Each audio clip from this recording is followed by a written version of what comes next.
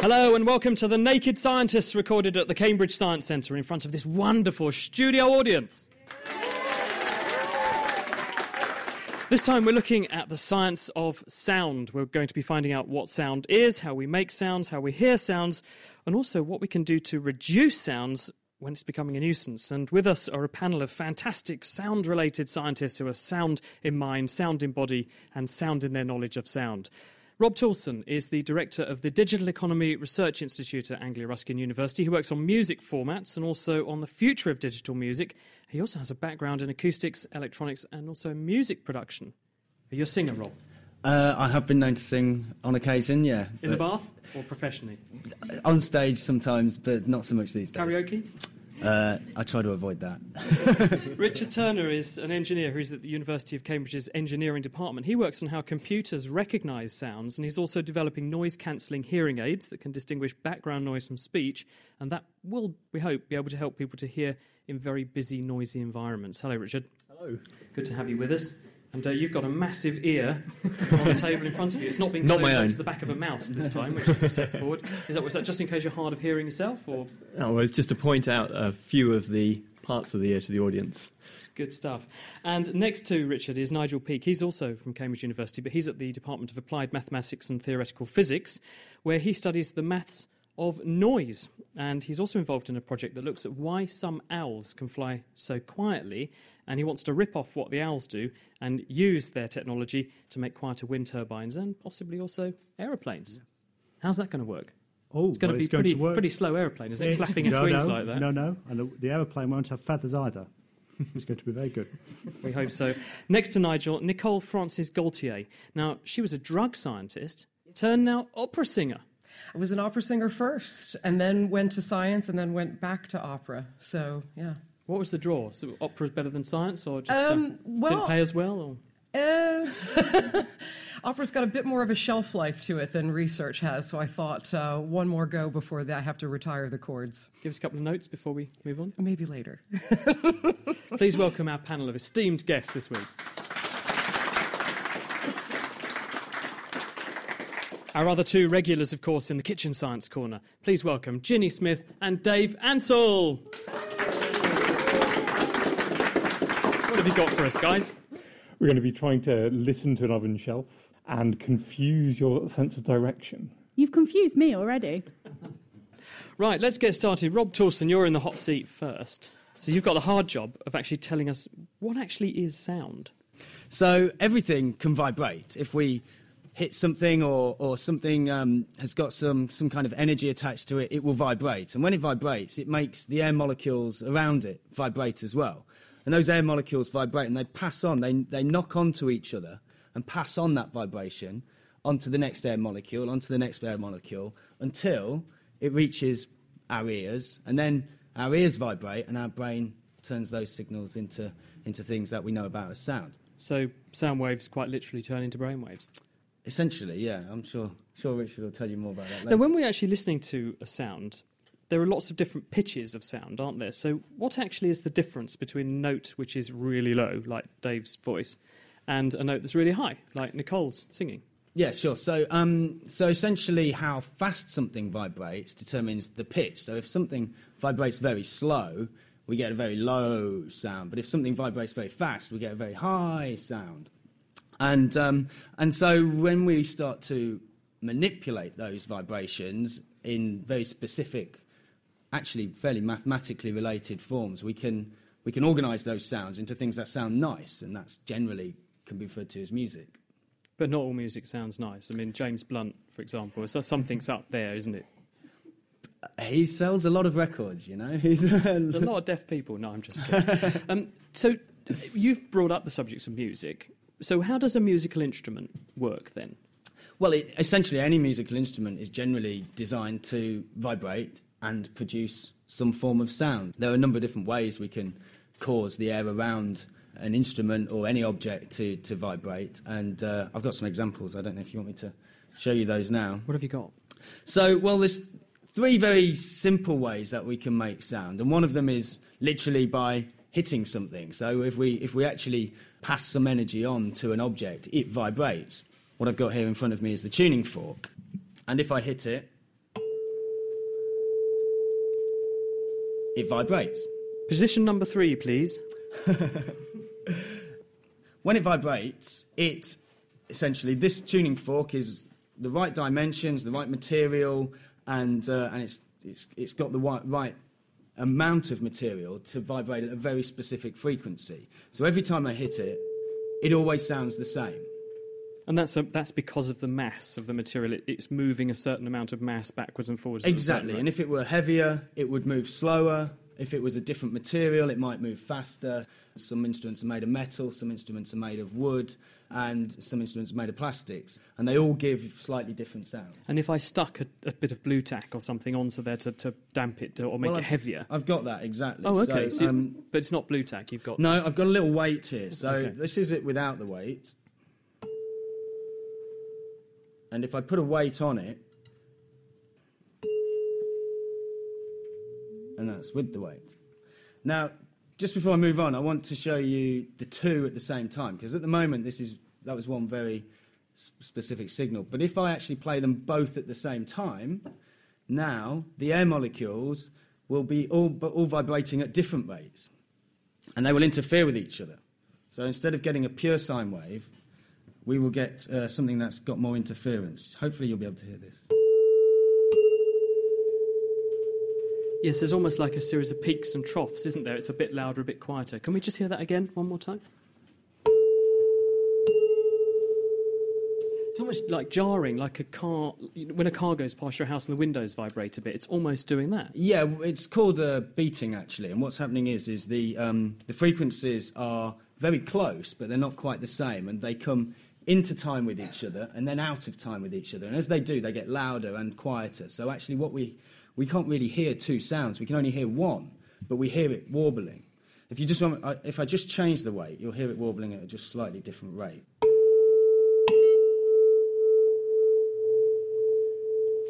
That's really spooky. It's going back. It's going round in my head. So now that's changed the difference in frequency. So they're now going slowly in and out. It's called modulation. They're slowly going in and out of time. I work a lot in music studios and recording studios, and this can make a real big difference to how well a band or a music ensemble sound, because if they're slightly out of tune from each other, we get all these kind of interfering sounds. So that's why some of the best orchestras in the world sound so good, and that little bit better than all the others is because their instruments are tuned and their ears are better and they can perform purely in harmony. You've got some other instruments here. Have you got some other bits and pieces that you could do with us? The other things we've got is strings. So this was hitting a piece of metal, an object, but strings vibrate as well. So this is a small ukulele. When I pluck the string, it vibrates. And there's different strings which vibrate. And the reason they vibrate differently is because some are tighter than others, and some have got different thicknesses than others. So depending on the thickness of the string, and also by putting my finger on the instrument here, I can effectively make the string shorter. So length, mass, and tension all determine the sound. And the other thing is we can play lots of different sounds at the same time. And if I play something where they're in harmony with each other, it sounds good. And if I play something random, they don't sound so good. So there are all these musical rules which give us an idea of when we might make certain sounds and when we might make others. What about, because that's the strings section if we think of our orchestra, what about the woodwind or wind instruments? How do they make sound? Okay, so we can make sound directly without actually hitting anything or plucking anything. We can actually vibrate the air directly by creating some kind of wind power, and that's obviously the types of instruments are woodwind instruments. What I've got here is a pipe out of a church organ. An old church organ blows wind down certain pipes, and pipes of different diameters and different lengths all make different sounds. So if I blow into this one, it just makes a noise, and that's purely because of its size. A different size pipe makes a different noise, and if you go into a church, you'll see all different sizes of pipes in the church. What actually happens is this mouth here in the pipe, slot. That's the little slot you've got about, I don't know, 20 centimetres along the tube? Essentially it causes what we call turbulence in the air, which mixes all the air up really randomly. And then because this pipe is such a straight and round structure, the air all falls into some kind of organisation and gives us a So pure tone. the air is blown in, that's the energy coming in, but it's the turbulence created by that little slot that then creates the vibrations that go up and down the pipe, and they become maximum or minimum. They fall into according to how long the tube is. They fall into the frequency they want to vibrate in. So, but there's another interesting thing with this, which if I blow it gently, it makes one noise. But if I excite that air lots and I blow it harder, it makes a completely different noise. And that's because there's more energy at higher frequencies, and then it falls into a different order. Any questions for Rob? I'm Ben and I'm from Barrington. Is that why when you get like a whistle and you put your hand over the small tube and you put the hand over all of them, it sounds really strange? Yeah, that's because when you put your fingers over everything, that makes it go to its highest possible frequency, and that's really quite piercing.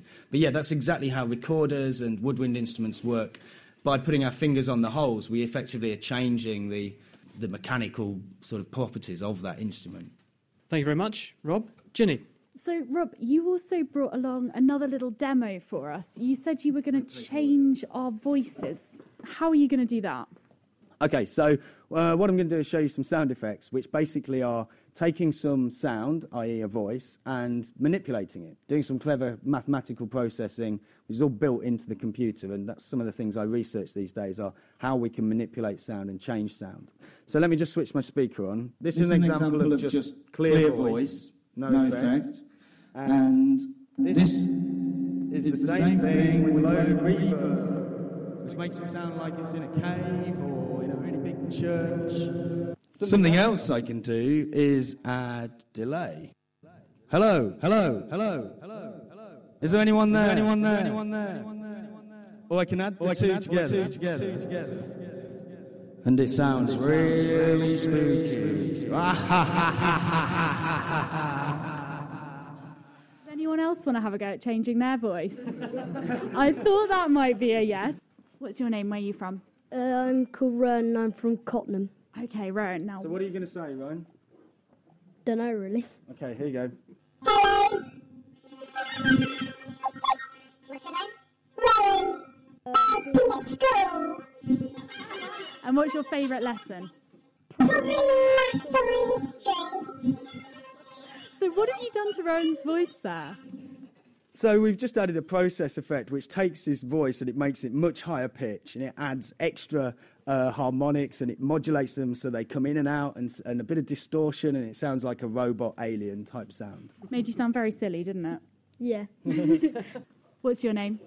Ben, and I'm from Barrington. Okay, Ben, what are we going to do to Ben's voice? Hello? Oh, come on. So what have you been doing today, Ben? I've been at school. It's just unfair.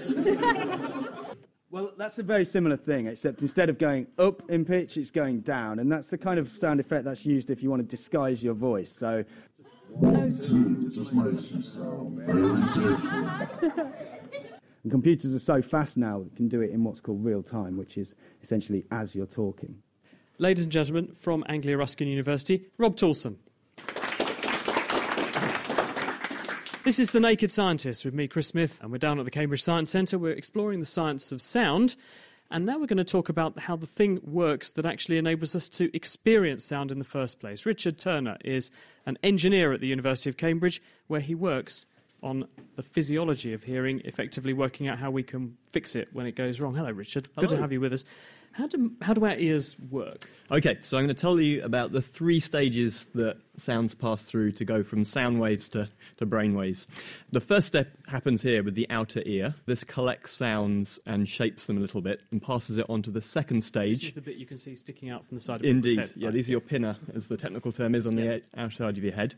And they collect sounds and pass them on to what's called the middle ear, which contains 3 of the smallest bones in the human body. So these bones are roughly about 0.5 centimetre in size, and they act to focus the sounds onto a very small area called the oval window, and they make the vibrations of that window much greater than they would have been if the bones weren't there. When people talk about the eardrum, where's that? What does that do? So the eardrum is where these bones collect the sound from, and then they move it from the eardrum or the tympanic membrane to the oval window at the end. So the pinna, therefore, collects the sound, funnels it into the bit you can stick your finger in and wiggle it. Yep.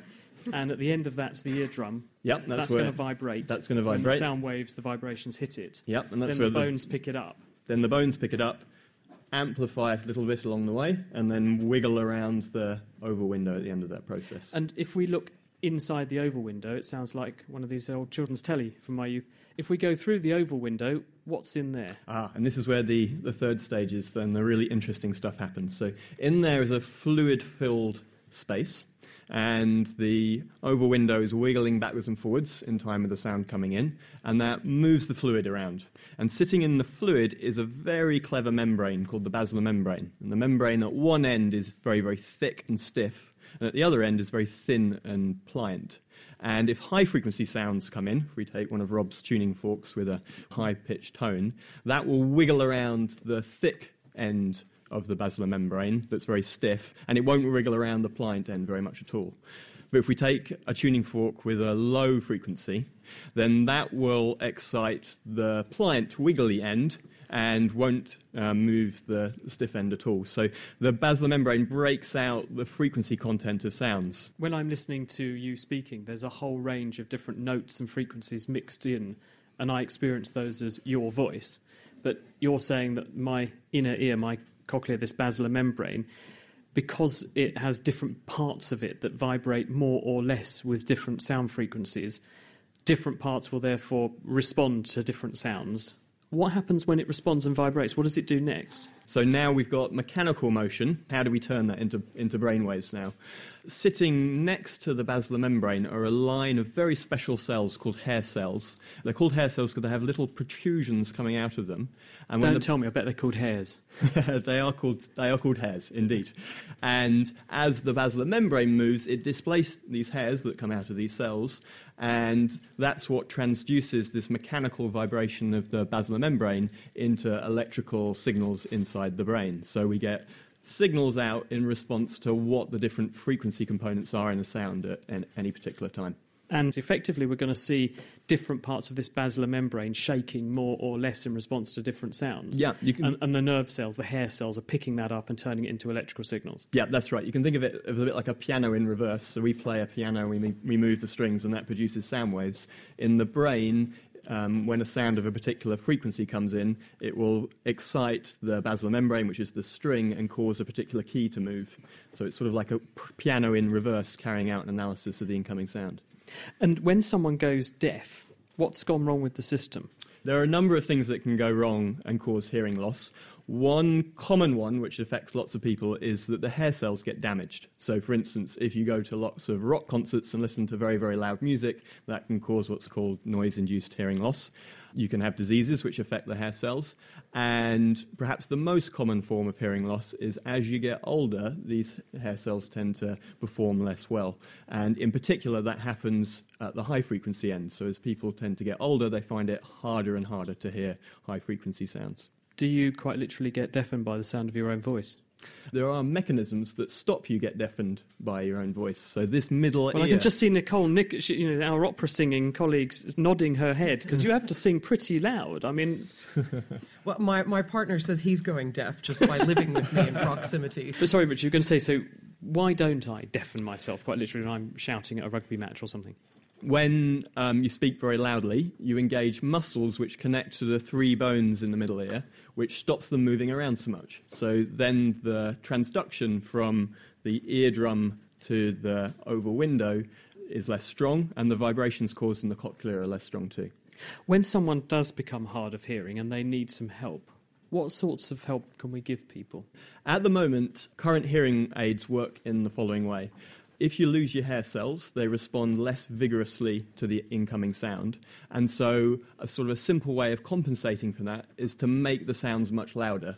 And you do that in a frequency-specific way. So if you can't hear high frequencies, we boost the high-frequency volume of the incoming sounds. And that's what a current hearing aid When you see someone does. with that little thing behind their ear and a little pipe going into their ear, what's that actually doing then? Is that pipe carrying the amplified sound just into their ear canal? That's right, and passing it onto the system, which then processes the sound in the normal way.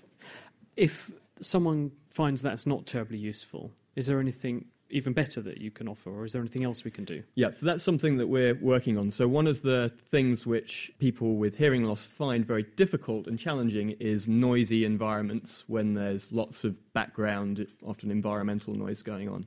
And we've become sort of very interested in studying the properties of those environmental noises and developing methods to automatically remove them from speech and music sounds that you might be perhaps more interested in. So if we were down the pub having a conversation, I, with normal hearing, find it relatively easy to zone out all that other noise that's going on around us and focus on what you're saying to me. A person's hearing aid wouldn't have that ability, so therefore it would just amplify everything, and they're going to get really deafened, quite literally, by all this onslaught of noise because it's indiscriminate. Is that what you're saying? Yeah, that's right. So the amplification applies to everything. It's not just the signals that you're interested in, like the speech or the music. It's also going to amplify all the background noise. And the question is, can you build intelligent devices that only amplify the signals of interest and maybe suppress the background noise a bit so they're not so audible? Can you do that? No, so this is technology definitely for the future, but we've got some interesting demonstrations of sort of a proof of concept of what we can do in this area. So we're going to listen to a short clip of some environmental sounds, and these are the sorts of sounds which people with hearing impairment find very distracting if they're played in conjunction with speech sounds. They find it very difficult to hear. Okay, so in the clip I start by a campfire. And then you can hear my footsteps as I walk along. And I walk past a little stream you can hear in the background here. And then the wind gets up. And then it starts to rain, so I unzip my tent. And here you can hear the raindrops just coming in. And I get into my tent just in time. Yeah, I think I went on that holiday as well. What's perhaps surprising about the sounds that I just played to you is that each one is entirely synthetic.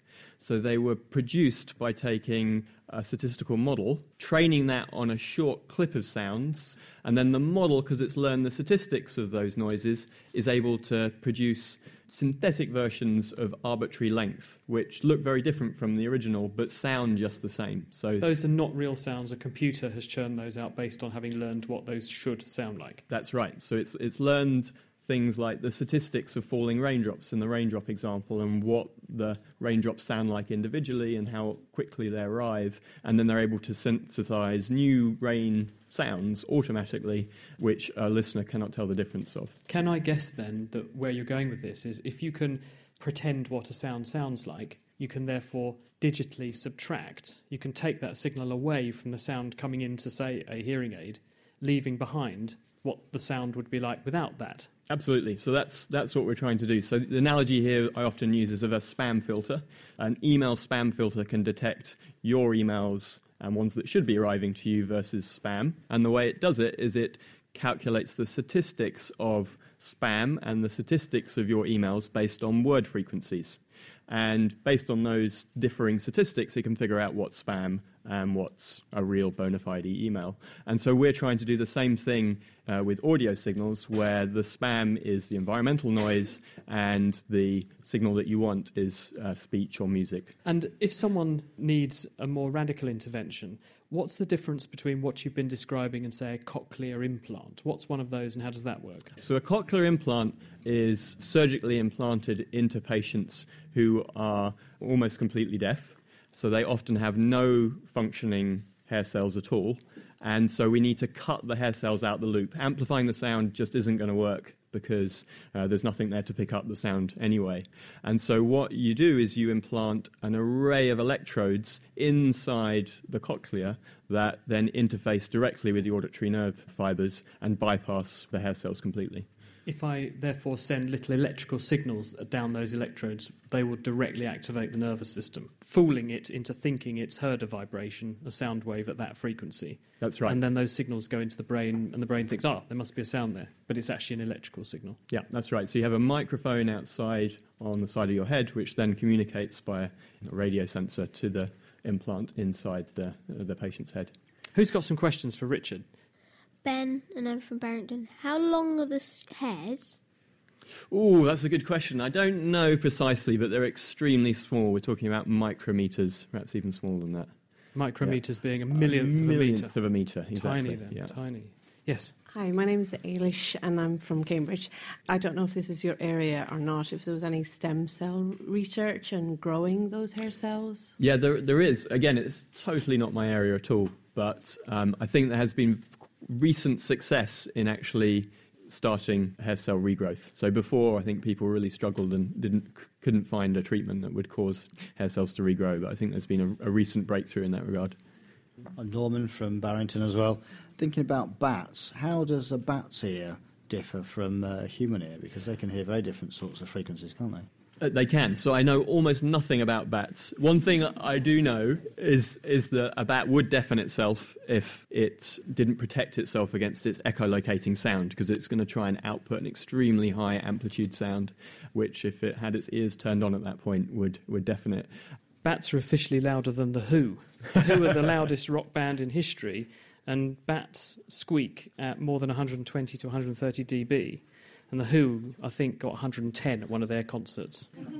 So the bat has a mechanism very much like the mechanism I talked about for the middle ear, where it turns down the gain on its auditory system to protect itself against deafening itself with its echolocation. Ginny? We've got a question that's come in on Twitter. In response to your thing about the bones tightening so that you don't deafen yourself, Charlotte Hill says, does this explain why sometimes when people talk loudly, they don't realise how loud they are? It could well do, yeah. So there's a number of things that are going on there, because you also hear yourself through bone conduction as well, which is what makes it hard for singers sometimes to figure out what pitch they're singing at and exactly how loud they're trying to sing as well. And that's why the first few times you hear yourself back on the radio, you think, oh my goodness, do I really sound like that? Indeed, you sound very, very different to how you expect to sound. And that's because you're listening via your sound conducted by the bones in your head rather than through the pathway I've been talking about.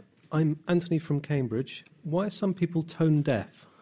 I don't think that that's anything to do with the early auditory processing pathway I've talked about. There is a lot we don't know about how perception of sounds and the neurobiology underlying that perception works.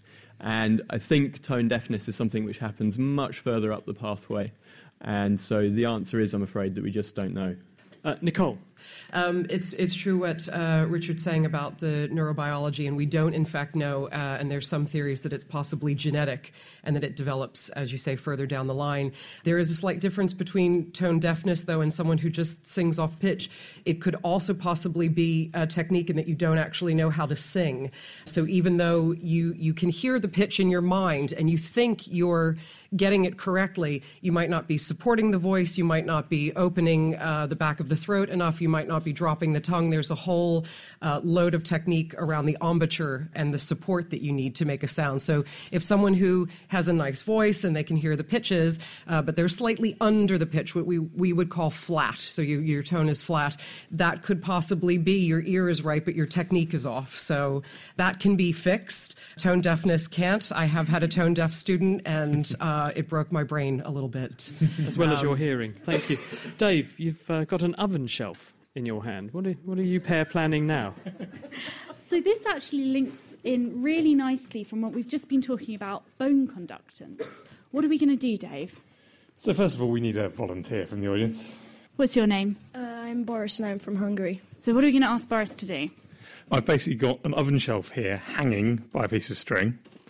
It's a bit of a weird thing to be carrying around with you. These things happen, you know.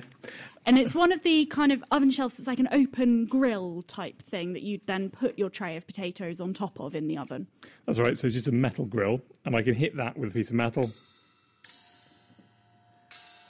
Makes vaguely pleasant noise. What do you think? Yeah. It's not particularly exciting, though. It's pretty dull. It's quite tinny, quite high-pitched. Now what I want you to do, Boris, is wrap the piece of string it's hanging on around a finger and then stick that finger onto the kind of fleshy flap of skin which goes over your ear. Okay, so you're going to have an oven shelf on a piece of string dangling from your ear. We promise you this is for science. It's not just to make you look silly. So if you lean forward so the oven shelf isn't touching anything, and now I'm going to hit the oven shelf. Did it sound the same or did it sound different? No, it sounds a lot lower. A lot lower pitched? Yep. Anything else that was different? It was a little louder. It's got louder and lower pitch. Now, it sounded exactly the same to me, but Boris has got his finger in his ear with a piece of string, and it sounds different to him. It's a bit rubbish that only Boris can hear this, so we're going to try and get it so everyone can hear this now. Okay, so now we're going to replace Boris's ear with a microphone, and that hopefully means that everyone here and everyone at home will be able to get the same effect that Boris was getting. Dave is now constructing another piece of string to tie the oven shelf onto the microphone. And he's holding the microphone from a piece of string. So the microphone's dangling, and then below that, the oven shelf is dangling. Should we hear it one more time, what it sounds like normally? Okay, and now if we let it go... So now you'll be able to hear the sound which is coming up the string as well as the sound which is coming through the air. Everyone hear that? What's going on there, Dave? Why does it sound so different when the string is attached to the microphone or your ear? First of all, if I just hit this normally, and if you feel it now. Oh, it's vibrating. It kind of tickles my fingers. So it's always vibrating at both the high pitches, which you can hear normally, and also those low pitches. But the things with low pitches, they can't efficiently get into the air. It's a bit like if you try and make waves with a finger in water, if you move your finger very, very fast, the water hasn't got time to get out of the way and you make waves. If you move your finger really slowly, the water's got plenty of time to get round it, and so you don't make very big waves. You just end up sort of moving your finger through the water. It's like the water doesn't come with you. That's right. So if the oven shelf is vibrating very, very fast, that can make waves in the air, sound waves, and you can hear it. And those fast ones, the high pitch, is the kind of tinny sound. That's right, but the low pitches can't get into the air, so they can't get into your ears. But if you've got a stiff piece of string, if one end of the piece of string moves, then the other end of the piece of string is going to move. And then that sound goes straight up the string, in through the bones, and goes straight to your ear. And so you can hear the low pitches as well as the high pitches. And that's why it sounds really different when it's connected either to your ear or, I guess the same happens with the microphone. The vibrations travel up the string to the microphone, and you can pick those up directly. That's right, and that's another reason why, if you've ever seen old Western films, you see people putting their ears to the track, because any low frequency sounds which will go down a track much more effectively and will travel a lot further can't get out of the track very well. But if you put your ear on it, they'll go straight in through the bones into your ears, and you'll hear them really well, and you'll know where that train's going to come, so you can ambush it. You have to make sure you look which way the train's coming from, though, Dave, because if the train's coming from the other way, you could get nasty. Ginny Smith and Dave Ansell in our Kitchen Science Corner. Thank you. You're listening to The Naked Scientist, and in this special edition, we are looking at the science of sound. And next, we're actually going to turn our eyes skyward and learn how nature solves the problem of sound and how we might be able to steal it. Nigel Peake is Hello. from the Department of Applied Maths and Theoretical Physics. Tell us a bit about this. How do you do what you do? I'm a mathematician, and I'm interested in trying to predict how much noise is produced by things like aircraft and wind turbines, because if you can predict that, then maybe you can design them to make them quieter. But what I want to talk about tonight is something a little bit different, and that's about owls. And it's been known probably for centuries that there are some owls that can fly amazingly quietly. So these are big owls like barn owls or great grey owls. And the question is, how do they manage to do that? Because if you can understand that, then maybe we can do something about aircraft and wind turbines. We heard from Rob at the beginning what sound actually is. It's vibrations in the air. But how does the sound vibrations that come from something we do like the sound of, or something that's not really very disturbing, differ from something which is very distracting or disturbing, like an aeroplane? What's going on that's different? OK, well, one of the things is that aircraft noise, annoying noise, has got a very, very broad range of frequencies. And so the things aren't in tune. It's producing sound at a whole range of frequencies. And that's often because the flow is very turbulent. The flow is very complicated. And that means that it produces frequencies all over the place. Can you show us that? I certainly can. So what I have here, a very simple thing, is a canister of compressed air that you have to clean your computer keyboard. And it's got a very thin, sort of long pipe on the end. And now if I squeeze this, and you can hear there's a hissing noise. Most of that noise is quite complicated what's going on, but most of that noise is coming from the turbulent flow that's coming out of the pipe. This jet is quite low speed, so it's not particularly noisy. But you can imagine if you've got your aircraft taking off from Heathrow, the jet is far, far faster. Maybe it's going at close to the speed of sound, 330 metres a second, something like that. And that is really, really noisy.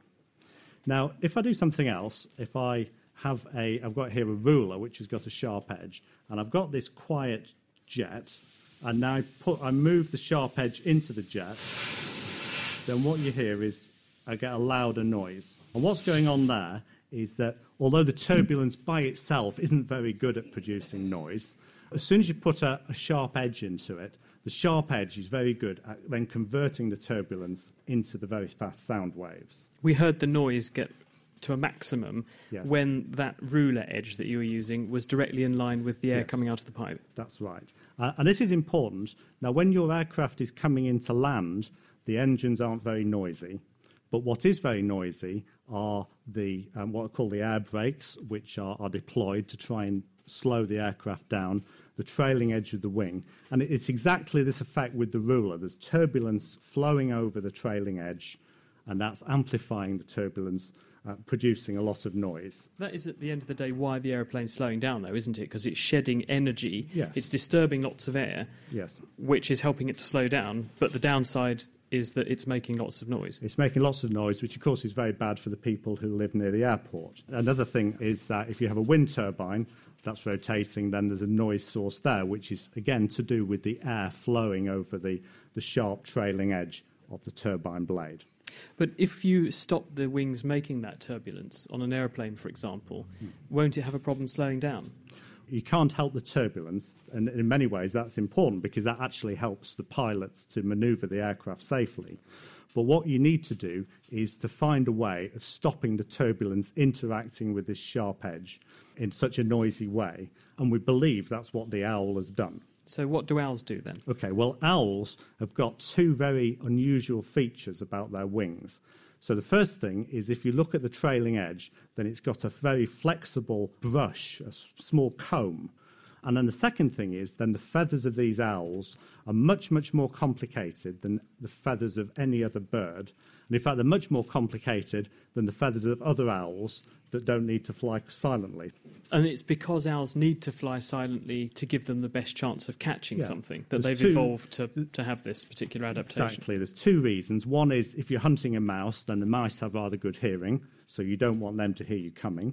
And the other thing is that if you're trying to hear the mouse, you don't want to be making so much noise yourself. The cost must be to the owl that it's harder to fly, though, because it's not got the same aerodynamics as an animal that doesn't damp its sound down like this. Actually, sound is very low energy. Even very loud sounds are quite low in energy costs. So, for instance, if you had the whole of Wembley Stadium shouting throughout a match, then the total acoustic energy that would be produced is only about enough to fry one egg. And that's because the sound waves are actually very small amplitude, and this proves how remarkable the ear is detecting these very small amplitudes. And you're trying to copy what the owls do. Yes. So you've worked out what the owls do, now you're saying, can we copy that Exactly. onto an aeroplane's wing Yes. to make it quieter? Yes, and we've managed to do this. So we did some mathematics, we did some computing, and we designed something which we thought would mimic what the owl does. Now, it doesn't involve sticking a feather on a wing. Because it's a very fluffy aeroplane. It would just look silly, wouldn't it? But we've got this device which we've designed, and we've put it in a wind tunnel, and we've tried it, and it works. So we're really excited about that. And the next thing is that we're actually going to put it on a proper wind turbine in a field somewhere and see what happens. So that's the next stage. Because wind turbines make sounds for exactly the same reasons Yes. that aeroplanes do. Exactly. So what works for one will work for Yes, another. and if it works on a wind turbine, then maybe, just maybe, it'll work on an aircraft as well. How much disturbance or sound do you think you can save? How much of a knockdown effect will this achieve? Well, in the wind tunnel, it went from being quite loud to being almost inaudible. So the sound is measured in decibels, and this was 10 decibels, which is an absolutely massive change. Any questions? My name is Ben, and I'm from Barrington. What happens if you put the blunt end to the air can instead of the sharp end? So you remember what I said about the aircraft coming into land? There's actually another source of noise, which is when you put the landing gear down, and that's like a blunt edge. And anybody who's been on an aircraft coming into land, when the gear goes down, that's very noisy as well. So as well as doing something about the sharp end of the ruler, doing something with the bluff end is very important as well, because that would solve this problem about the landing gear. There was a question that could really be put to any of you or all of you. Is it on Twitter, given we're talking about birds? It is on Twitter. Garage Idol asks, is there a minimum or maximum limit to frequency or amplitude of sound? Who wants to come in on that? Start with. Well, I'll have a go. So it's to do with hearing, of course. So young people's ears are much better than old people's, as we heard. But a young person can hear a sound of 0 decibels. That's the sort of threshold of hearing. And then there's a sort of maximum threshold where it starts to cause damage to the ear because the sound is so loud, which is about 140 decibels, I think, like that. And then you can get much bigger pressures. So there are some very loud sounds like volcanoes erupting, which can get up towards maybe 190 decibels. And 190 decibels is actually 1 atmosphere of pressure, which is how much pressure is pressing down on us because of all the air going up into space. Ladies and gentlemen, from the Department of Applied Maths and Theoretical Physics at Cambridge University, Nigel Pigg. Now, this does look very exciting. Dave and Ginny, 2 large funnels and a set of headphones by the look of it. What are you up to now? Well, we've been talking about owls and how good some of them are at flying quietly, but there's another thing that owls are really, really good at that helps them with hunting, and that's pinpointing where a sound is coming from. Humans are okay at it, but owls are brilliant. So when they're flying, they can work out if that little mouse they can hear is over to the left or over to the right, and they can swoop down and get it. We don't have any owls here, unfortunately. We're stuck with humans. So we're going to have a bit of a play with how you work out where a sound's coming from. So what I've got here is a set of ear defenders, and attached to it I've got 2 tubes. One from the right-hand ear, which goes to a funnel on the left-hand side, and one from the left-hand ear, which goes to a funnel on the right-hand side. And now what we need is a volunteer. What's your name? Stanley. Where are you from, Stanley? Trumpton. Brilliant. Okay, now, Stanley, we are going to put this fantastic thing on your head.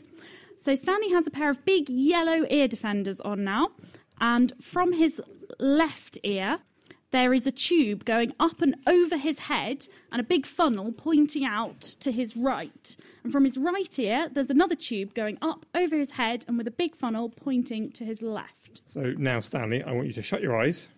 And what I want you to do is point to the direction which it sounds like I'm coming from. Stanley has pointed to me, and I'm standing on his left. Dave, meanwhile, is standing on his right. Where does it sound like I'm coming from? So it sounds like I'm coming from where Dave is. And I'm coming from where Ginny is. So it's like opposites. Like, I think it's like sounds like he's on that. Is that very confusing? Yeah. So why have we done this to Stanley? So what we've done is effectively swap the position of his 2 ears. Actually, where the sound is coming into his left ear is actually on his right-hand side now because of the tube, and where the sound is coming into his right ear is actually now on the left-hand side. So when I talk and I'm on his left, the sound goes into the funnel, around the tube, and into his right ear. So it sounds like I'm over there on your right, yeah? Yes. You've got a couple of ways of working out what direction things are coming from. One of them is which ear it sounds the loudest in, and the other, more subtle one, is which ear the sound gets to first. And that's the reason why sometimes it's very, very hard to tell whether something's in front of you or behind you, because if something's dead in front of you or dead behind you, it gets to both ears at the same time. So I'm standing here with nothing on my head, and I can tell that you're on my right because your voice gets to my right ear first, and you sound louder in my right ear. And we've changed that for Stanley here, and that's why he's very confused. Exactly. Thank you very much, Dave Ansell and Ginny Smith. You're listening to The Naked Scientist with me, Chris Smith. We're down at the Cambridge Science Centre, and this week we're looking at the science of sound and hearing. And up next is Nicole Francis Gaultier, who started off as a singer. She then became a scientist, and then she decided, I'll become a singer again. So you're an opera singer, professional opera singer? Professional opera singer, but I would actually say that I'm doing as much, or if not more, science now that I'm singing, even though I'm not in a lab. And it's interesting listening to my colleagues on the panel because almost everything they've talked about can be applied to the human voice. And that's what I'm going to go on the record saying I think that singing is the coolest science ever because you've got physics, physiology, neurology, neurobiology, biochemistry. It's pretty exciting. So it's kind of all-encompassing. And I think having become a scientist has made me a more well-rounded singer. Now, that's not a qualitative thing because we have a subjective ear in terms of listening. So it's not quantitative either because you're a normal shape. That's a really interesting question. Because the stereotypical opera singer is quite, Pavarotti was Pavarotti. That's right. And there's the very famous saying, it ain't over till the fat lady sings. And that, of course, means something's not over till it's over, but it was referencing one of Wagner's operas where Brunhilde sings at the very end of the Ring cycle. But fat actually is not an important aspect of a good voice or a functional voice. In fact, it doesn't matter what size you are. You can be fat and sing well. You can be thin and sing well. The technique and how you use the muscles involved is much more important. And also the bone structure that you were born with, your natural acoustics, is going to apply much more than how much adipose tissue you have on you. Breaking it down then, there are lots of different aspects to it. There's many. Actually how you physically control the breath coming out. There's how you actually amplify the sound your mouth and then control the shape of that sound and so on. Do you want to just talk us through, when you're singing, what's actually going through your mind? What are you concentrating on doing, apart from getting the notes At the end of the day, when we're performing, nothing should be going through your mind, and that's why opera is extremely tricky. It's a kind of vocal version of patting your head and rubbing your stomach, because you are doing so many different coordinated things that actually oppose each other, because you're going against your natural physiology. And one of the sort of aha moments I had was because I went back to opera after a long break, I decided to retrain. And my teacher was going over breath control with me. And when we talk about breath control as singers, what we're really talking about is the controlling of the exhalation and the speed at which we let the air leave the body. And so she was explaining this. And of course, we want the most amount of space in the thoracic cavity, so in the torso, and we want to have the muscles very flexible. And all of a sudden I shouted, "Oh my God, Boyle's Law." And that's exactly what singers are doing. You're an applied physicist. And so when you have an extreme amount of volume in terms of being filled with air, you are resisting the external pressure of collapsing. And so the first thing you think about is, am I resisting that exhalation? Because what you don't want is air in the sound. What you have with the vocal cords is you have very much like Rob showed his ukulele. We have the vocal cords that are a bit like strings. And so shape of the vocal cord will affect what kind of voice you have, the timbre of the voice, etc. And so you want to think about letting the air through, but not letting the air upset the vibration of the vocal cords. So it's a very fine balance of how much air pressure you let out as you sing. Are you aiming for a sort of constant supply of air? Yes. And it's that you're superimposing the opening and closing of the vocal cords that gives the vibrations that are the sound. Absolutely. And you can change the vibrato by how fast you push the air through. So one of the things you want to do as an opera singer is actually make sure that it's very slow and very even, so you don't have big peaks and valleys in the voice, that you have a nice even tone throughout. And so you're not making a breathy sound. Whereas if you were doing something maybe sort of, jazz or torch songy, you'd want it breathier. How do you learn that? Is that someone sort of listening to you and going, "Oh, Nicole, you need to just do this a bit more"? Yes, you do need external ears for sure. One of the things you're trained as an opera singer to do is rely more on sensation in the body than listening to yourself, because you can actually mislead yourself terribly. And let's say you were singing at a house like Houston Grand Opera, which I believe is 5,000 seats, so quite huge. And let's say you're singing Wagner over maybe 87 to 100 instruments. You've got to have a lot of power. And what will happen in that situation is, because of that room and because of the instruments, there is a possible delay for the singer. And one of the reasons we actually need conductors, and every one of my colleagues is going to shoot me for this, saying, yes, we do need conductors, I'm sorry, is so they keep the tempo for you, because if you rely on what you hear, you may actually be behind the music because of the echo that's coming back at you. So when you first learn, you need a trusted ear, and you need someone that knows the physiology and knows what they're listening for to help you recreate that sound and to get you to rely on what you feel rather than what you hear. Following the sound on its journey to the outside world. So we've come airflow, we've got vocal cords, which are opening and closing at a certain rate. That creates the vibrations or puffs of air that are the sound. Those vibrations come into your throat, pharynx, mouth, and the shape of that is acting as a sort of resonant cavity, isn't it? And it amplifies certain sounds. So tell us about how that works a bit then. One of the things you do when you sing is in terms of operatic technique, is you try to make sure that the head is as hollow as possible. And there are terrible jokes. That's easy in some people's cases. Yes, exactly. The terrible joke is that tenors are so resonant because there's not much up here. But, that's not entirely true, I have to say. As someone who's done neurobiology, that's not correct. But what you do want to do is make sure that there's nothing in the way of the resonance so that you can use the entire head cavity in order to make sound. And you will notice that singers that have quite large voices have quite large heads, and very often they have a large area, a very large jaw. Joan Sutherland is a fantastic example, Australian soprano, who's no longer with us, but she had a phenomenal jaw that just looked like it detached itself. And so the more space you're able to make in your head, the more resonance you will get. So when people say Mick Jagger, stereotypical, like big mouth Mick Jagger. That's really true.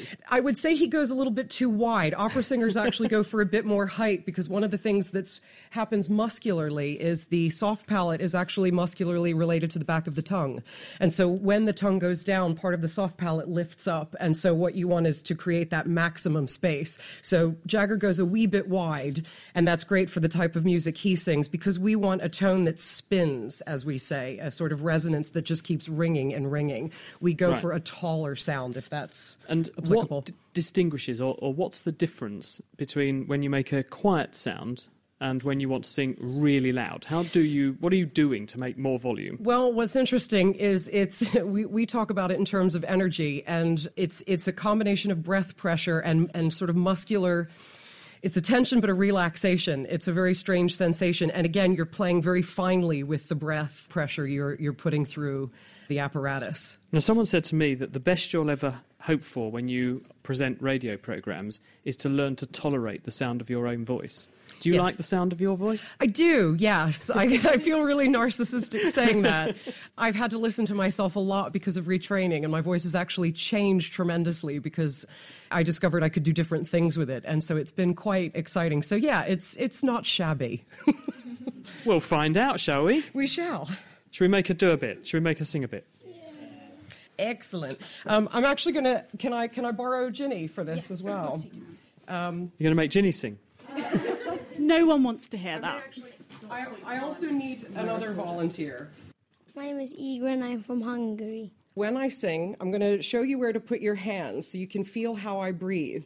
And I'm going to ask you after I sing if you can tell what's happening as I go up higher in pitch. Is that okay? Yeah. I'm going to take Igor's hands, and where I'm placing his hand is about where my belly button is. But what this corresponds to for muscles inside is the transverse abdominis, and that's the most important abdominal muscle for an opera singer. It's a bit like a girdle. It's an internal girdle, and it's 3 layers deep, so it's not one of those superficial muscles that gives you fantastic six-packs, but it actually is a very important muscle, and it relates to the ones that when you get older will stop you needing diapers. So it's an important muscle to work, and opera singers need it because we have to keep our abdominal cavity expanded. So even though I breathe into my lungs, and I don't have lungs in my stomach or in my back, what I aim to do muscularly is expand the entire thoracic cavity so I can get as much volume of air as possible. So I'm going to sing a little bit of a piece called Porgi Amor from The Marriage of Figaro, Mozart, as was requested by the audience. So I'm going to take a breath in.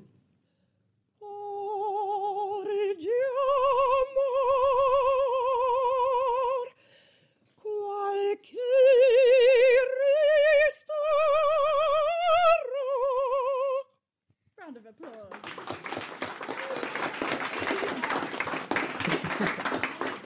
So what did it feel like when she was singing those high notes? Well, her stomach was out when she was breathing, and when she did when the higher notes got longer and longer, her stomach went in. Is that what you'd expect him to feel? It'll go out first, and then it'll start to come in. So actually, with high notes, we need less air pressure. So we actually want less air to escape. And so when I go for a high note, it's a misnomer to say I'm pressing out on the transverse abdominis, but I'm letting it relax out so that I can maintain a maximum amount of space. And then as I start to go down, he's exactly right. You can feel the stomach going in because I need more air for the lower notes, and I'm also going to need to take a breath in for the next phrase. So I need to get rid of all that air before I inhale again. Does anyone have any questions about what it takes to be an opera singer? One down here from Georgia. Is it true that you sound better in the shower? You mean her personally? Or, I sound fabulous in the shower. Well, the thing is, most showers are usually in a tile room, and it's the voice hitting against the tile sound that's coming back at you, so it makes it more vibrant. Room acoustic makes a big difference. Because of the way I sing and the style I sing, listening to me in a small room can actually be quite awkward and painful. But if I'm in a large room, my voice carries because I'm trained to use as much acoustic resonance of my body as I can. So the shower will be a nice, ringy, resonant space. So that's why you'll think you'll sound better, because it'll be quite bright and brassy. Nicole, do you sing in the shower? I do warm up in the shower because the humidity is actually fantastic for vocal cords. So sing in the shower, very healthy, very good for you. Steve on Twitter wants to know whether it's really true that opera singers can break wine glasses with their voice. Ever cracked a tile or broken the window?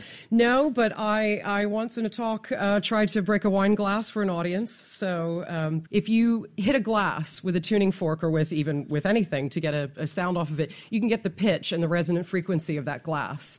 So whether it's a wine glass or it's a window, once you know the resonant frequency and you know the pitch, or the note, if you will, in music terminology, that object is ringing at, you, as the singer, have to match that pitch exactly and also match the resonant frequency. And that's the oscillation and the speed at which the sound travels. So your voice has to meet the object, and it has to be exactly the same resonant frequency as the object. But then you've got to hold it at a particular decibel for a really long time. So the thinner the glass, the smaller the object, the easier it is to break. The larger the glass or the thicker, the more difficult or next to impossible. And that's when you just step on it. What's the largest glass structure you can break with your voice? Well, it depends on the voice and it depends on the glass structure. So, yes. So a greenhouse would be really hard to break? A greenhouse would be, maybe if you got an entire company of opera singers together all going at the same note at the same time at a particular window, you might be able to do it, but that's a tough task. I have spent quite a lot of my life attempting to smash wine glasses using sound, but with a signal generator. But the slightly expensive thing about this is that the really, really good quality wine glasses work a lot better. Yes, the cheap IKEA ones don't. And it also helps if the glass has a flaw in it. The real trick is you want a glass which will ring for a really long time when you ping it, and those are expensive, which is unfortunate because you want to smash them. Hi, I'm Ailish from Cambridge. I was just wondering, when you're practicing opera singing, do you use software or IT technology to help improve your voice? The only thing I use is recording. So I do record myself when I have lessons, but I don't necessarily use it to listen back. I'll quite often have my teacher reiterate what I was doing physically when I made that sound that they went, yes, that's the right sound. What were you doing during that? So because we're trained to not listen in a way, in a strange way, no, I haven't experienced any technology for any practice, no. Stephen on Facebook says, is it possible for a human to make a sound that other humans or themselves couldn't hear because it's out of their frequency range? So could you sing so high that we couldn't hear it, Nicole? I personally can't, although I have sent the neighborhood dogs barking a couple times. There is something that females can do, and quite possibly some men, that's called accessing a flute register. But what you're doing with that is you're not actually on the vocal cords. You're not actually using a vibration of the vocal cords. So it's a little bit of fake singing, as it were. And that can go much, much higher than a human voice can. But you'd have to have extremely long and extremely thin vocal cords to make sounds that people couldn't hear. I guess down at the low end, you can make sounds which are lower than you can hear. I mean, just if you wave your hand backwards and forwards, you'll make a vibration through the air, which is far too low for you to hear. And so, yes. Nicole Francis Gaultier, thank you very much. Thank you. And please join me also in thanking Rob Toulson, Richard Turner, Nigel Peake, and also, of course, Ginny and Dave for some fantastic sound-related experiments. And for doing the sound, Greer Jackson, Tim Revel and Sarah Shoston, thank you very much.